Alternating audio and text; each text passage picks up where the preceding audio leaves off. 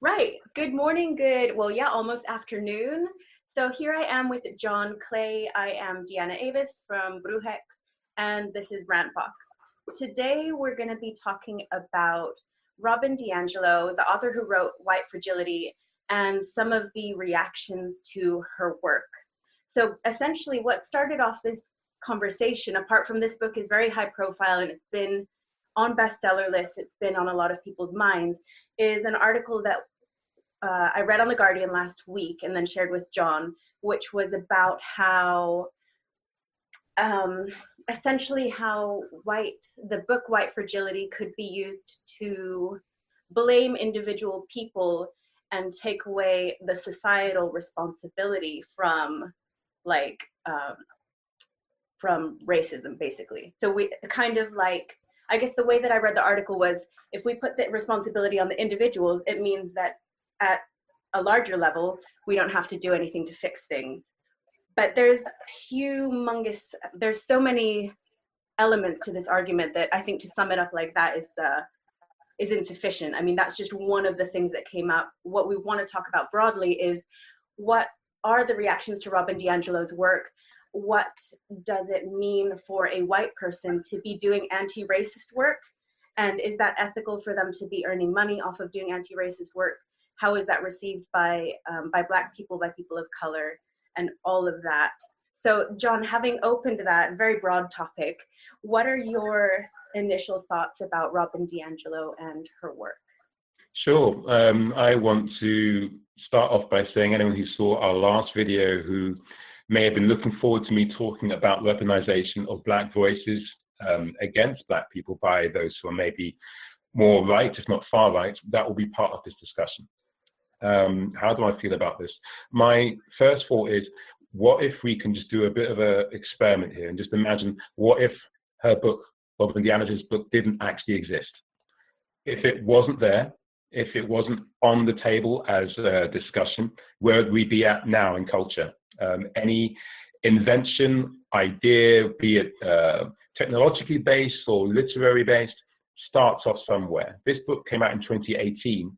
We are now in 2020. So many things have happened. And so therefore, there will be things in this book which I don't agree with. And those things will obviously have other authors who come along and stand on those shoulders and say, actually, this is a good start, but this is what we need to do now. Yes. And I'll get specific on that in a moment, because I don't want to take up too much time in my section of talking. There's a lot to get through in the time that we have in this episode of Rantbox. So yeah, I don't think that we should look at it in a very draconian way. I mean, you could look at various instigations of conversation about how white people will have bias, and I'll use that rather than saying racism, because ultimately I think that, again, is probably more profitable in terms of how we talk about this, though I am risking the idea of walking around fragility now, a word which I will use. But yeah, essentially, there is a predominant amount of emphasis on what people should say and what they shouldn't say and how they should think, as opposed to what institutions should be taken into regard. But she does talk about how if you are a person going for an interview for a job at a school, whether it be a headmaster, headmistress, however you may want to term it, you should know about race enough to deal with those students. Obviously, that's something that we may not necessarily talk about enough in an interview situation, because we're in this post-racial lie, right? Due to Barack Obama being president and other social idioms. So yeah, I ultimately think that if we do assess this book, it should be based on when it was written rather than how we can truly use it going forward now. That's my reaction. Mm-hmm. Yeah. So, I mean, that's a good point. I read it when it first came out, which, it really wasn't that long ago, but so much has changed.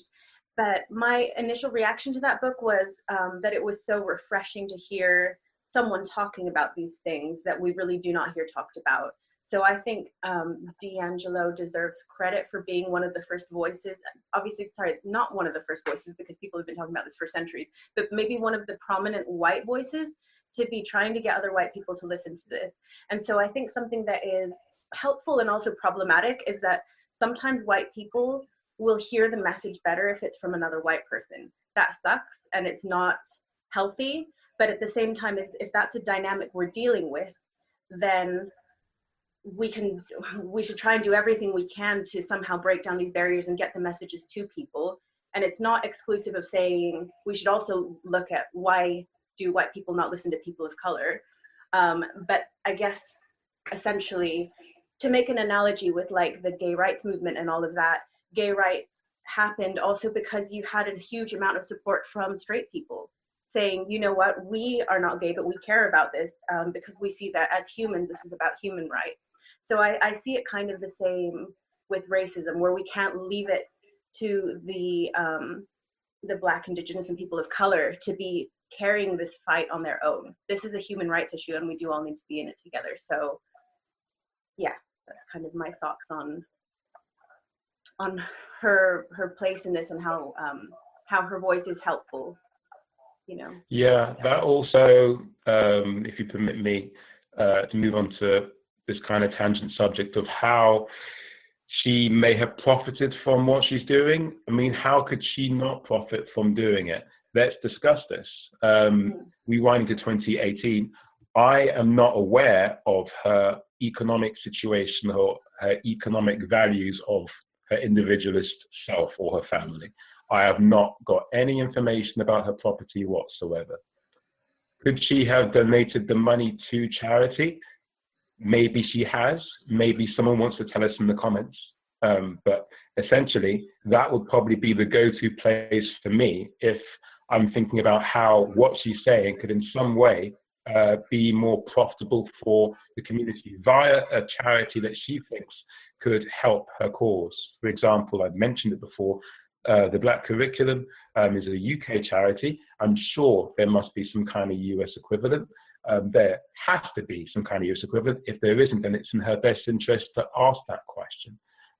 Because she does care about this situation. There's videos that will be linked to this actual video that show what she's saying in various interviews that I've been checking out as well. So yeah, I don't think that she wantonly wants to profit from it, but arguably when people say that she has, there's a lot to discuss there. I mean, what do you think, dear? Yeah, I don't know. I guess that to me, this links with the greater topic of kind of infighting between allies and infighting between white people. So people trying to attain like higher and higher levels of wokeness and then like shouting at the people who aren't as woke as them. And so I'm kind of seeing like Robin DiAngelo as a tremendous ally who's done a lot of good work. But because we are so critical, rightly so, of white people in the way that they have affected the world, then we start criticizing everything white people do. And so I guess it's like, are we criticizing Robin DiAngelo just because she's white rather than on the merit of her ideas? Good point. I think that you're right. There is quite a bit to talk about there. And I think there are more positives than negatives due to this book actually existing. As you rightly pointed out, she is not the first person to talk about this. But if people are going to talk about the phrase white fragility, people are going to think about this book. This book is going to be the first thing that comes up. And so therefore there is a responsibility as to how we write about it and how we comment on it. I mean, maybe we should move on to the section regarding the linguist, John McWhorter, I think that's how you say his name. He has been in interview for articles that want to discuss his review of the book. We'll just now bring them up on the screen because we're all techie that way now.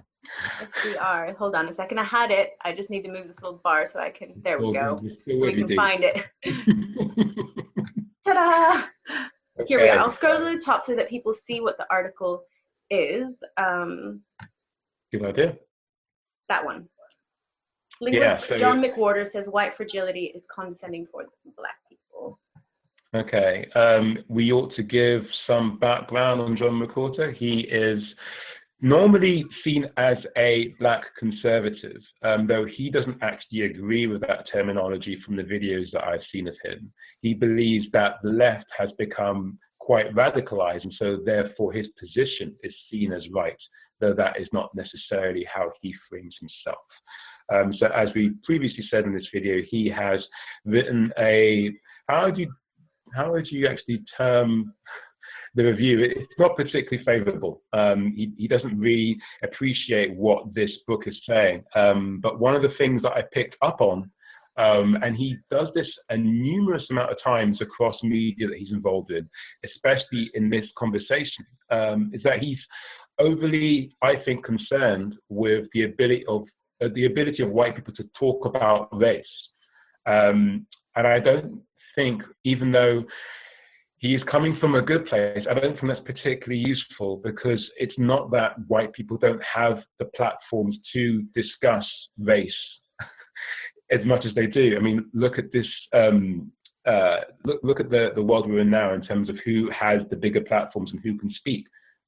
It's kind of unbalanced, you know? I mean, even this very interview situation, I would like to think that people like yourself, BMI, ought to have a bigger mouthpiece to talk about stuff we've been through, but we're normally having to go through the conduits of other people who are white in order to get those thoughts across. So I think that his concern about white people's ability to speak, it's a bit, well, it's a bit much. And as you can see in this interview, it's there, he talks about being, or them being muzzled. Yeah, that's a really, really good point. Because I guess a lot of again, similarly, I'll flick to the article by The Guardian, which was related to what sparked off this conversation in the first place. This article by Sonia Soda was also about how it can be alienating for white people to be blamed for racism and for their individual actions and blah, blah, blah. But I guess where I'm kind of at with it is, so what if it's alienating? Like, don't do those things. Yeah, I think, the truth hurts. It does. I think, unfortunately, and we've spoken about this at length, right? At some point, people who feel that they haven't been able to talk about something, they make that kind of pain the main topic of discussion. Like, it becomes about their fragility, which is the point of Robin's book in many places. I think that the strongest criticism against it, which I can agree with, is that there doesn't seem to be a rounded idea as to what people do with this knowledge. There doesn't seem to be a constructive movement forward as to how they go beyond just treating people in their lives who are black, or those theoretically that could enter their lives with a certain amount of respect, right? So again, we're attacking I'm not saying people are weeds, but we're attacking the weeds rather than looking what's making them grow. So as much as people get bored of me saying this, it's about campaigning for education to be overhauled. I think that the book, Why I'm No Longer Talking to White People About Race, is a lot better in that regard in terms of how it deals with systemic institutional racism. But yeah, what do you reckon? Yeah, so true. I mean, they're two different approaches, aren't they? And I think that it's not one or the other. We need the individual and the societal change, because imagine if we just had societal change, but people kept perpetuating these things in their own interactions, then it would just still be really horrible. It just in different ways. So they're not mutually exclusive, but I guess with, the risk with excessive focus on individual actions is that you can think, okay, job done. Like, I've learned the new rules of how to behave nicely or properly in an anti-racist way, and then to think that you're done, because as if it's kind of like a game. And so I think what is important is that people maintain a level of discomfort with this, because even once you've learned and educated yourself on some of the ways individually that you contribute to it, it's not fixed yet. So we can't rest and think that we don't have anything left to do. So I guess that you're right. That is kind of like a hole in Robin DiAngelo's book. It's kind of like, what do you do next? Because what it can do is then split people into like, okay, I'm someone who's read the book White Fragility. I know how to tell people off for when they're being fragile white people, and therefore I'm now one of the good ones. And we don't want to be splitting people often did the good ones and the bad ones, because then that just means the good ones become complacent. So like no one is good until we're all good, basically. We need to all fix this. Yeah, we do have to address, before we move on to the weaponization of Black voices against Black people, there has been a rather legitimate concern that what D'Angelo does is a form of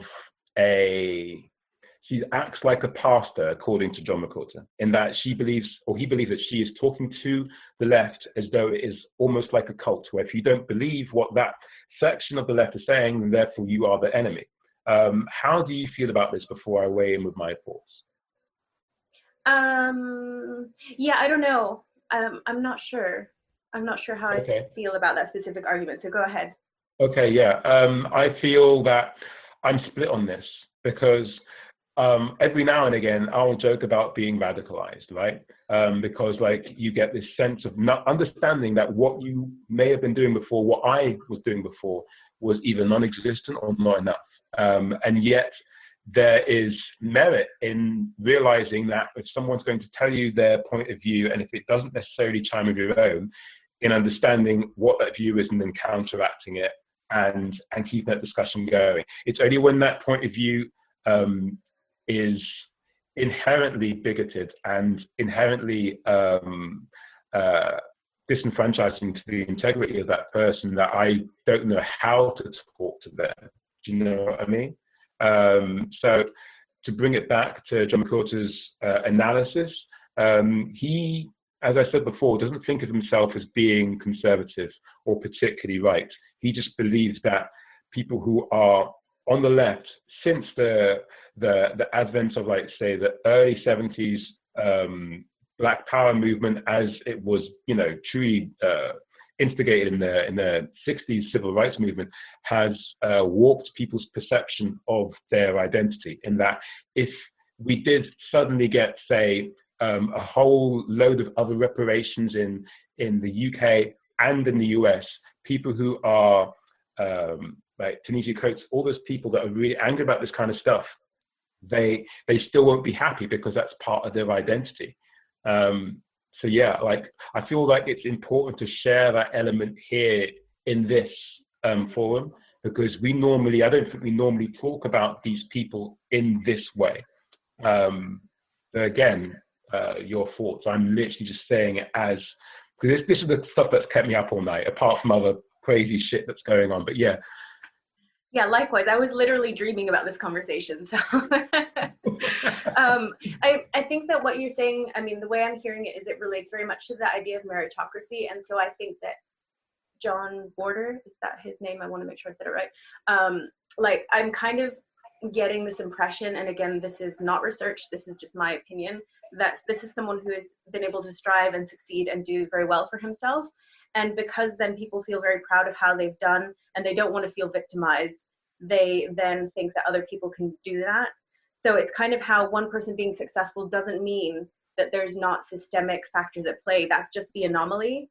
But it's kind of like he's used that to disprove that people can be oppressed.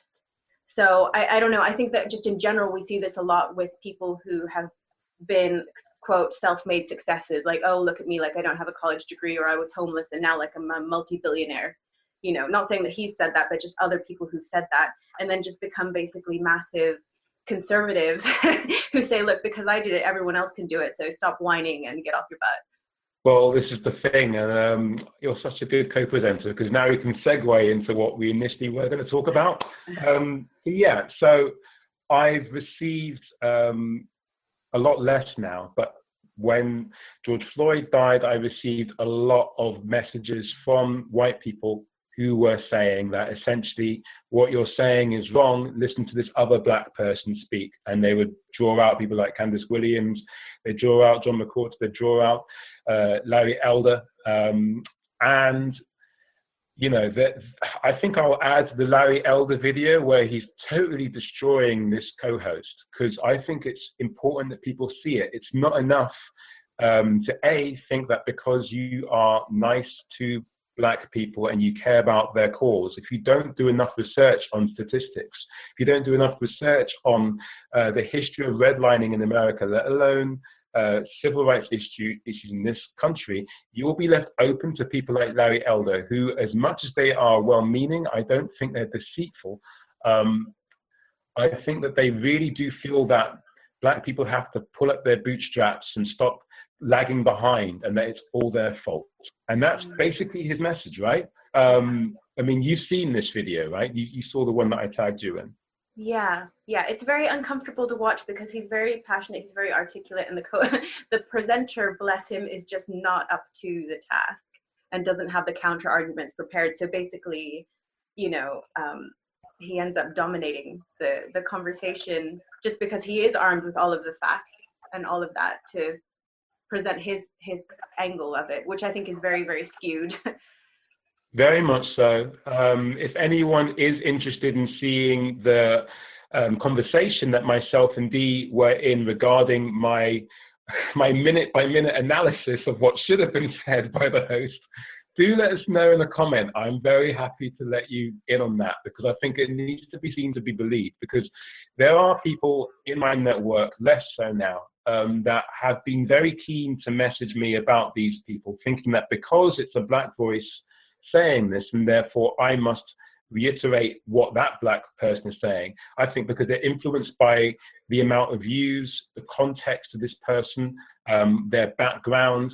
You can take a fact, a piece of data, and you can use it to shower people with your own warped ideology, or maybe that's a bit much. You can use it to misguidingly say that this is what should be derived from that fact. So I find it very suspicious when people say, where's the data, where's the data, when I talk about certain other things, which honestly, if we don't talk about these things with enough honesty, then we will weaponize these voices in the worst possible way. Mm-hmm. Yeah, totally. And it's really gross to misuse a Black person against another Black person. So I mean, fair enough to have an argument and a discussion with different points, but don't say, okay, just because this person has got the same color skin as you, you've got to listen to him. Because really our ideologies in that aren't based on our skin. We all have different beliefs and different ways of getting there. So, I mean, I know Mexican Trump supporters and stuff like that, and that doesn't mean that I'm going to listen to them just because they're my race. Like, they're still very, very wrong and misguided. Yeah. I mean, God, you're so right. I mean, I think we've all talked about and shared that meme about All Lives Matter, so we don't have to go into that. But one of the things that I picked up on in this video is that it talked about Black on Black crime, and a really comedic way of actually like addressing this, because sometimes humor is good to actually sell a point, is that if you're a criminal in a neighborhood where the history of America has put you in that neighborhood, you're not suddenly going to think, right, I know I live in Compton, but I'm going to go to Manhattan and I'm going to like basically rob someone there and then come back. You'll probably do it to someone in your neighborhood. It doesn't mean that there's something wrong with Black people in that regard. We need to stop sharing that Black on Black crime statistic in the worst possible way. And yeah, lo and behold, newsflash, there's ways of dying whilst you're being taken into custody by police, which don't involve a gun. So I just have to get that off my chest. We have a few minutes left. Is there anything that you want to say on my last few points, Dee, before we wrap up? No, I think you've encapsulated it well. I don't have anything to add at the moment. Okay. You had a wonderful idea, though, about how we introduce the next topic in the next video. You have a mutable idea, which I think it's good. I think we should share it with the audience. Why, thank you. So John and I were just talking. We're planning on doing these sessions weekly because we basically we're trying to offer something that we wish we had. We wish that we'd been able to hear people from diverse backgrounds talking about these topics in a timely, relevant way, rather than being filtered through, I don't know, book publishers, academia, news sources, and all of that, which takes fucking ages to get through. We just are hungry to hear more diverse voices, and so we're doing it because that's what we think the world needs. So we hope that it's helpful to everyone. And what we would like to do is to continue to record this every week. And between now and then, we're not going to pick the topic in advance, so I can't tell you what we're going to talk about next week, but we're going to be keeping an eye on what the current events are, any ideas that come up, and what really sparks our attention. So if you guys have something that you would like to hear us talk about, please do give us a comment. We are always just hungry to keep learning about this, as we're also continuing to learn. And yeah, that's why we're doing it ultimately, is to learn and to contribute in some way positively. Awesome. Can I give a quick shout out?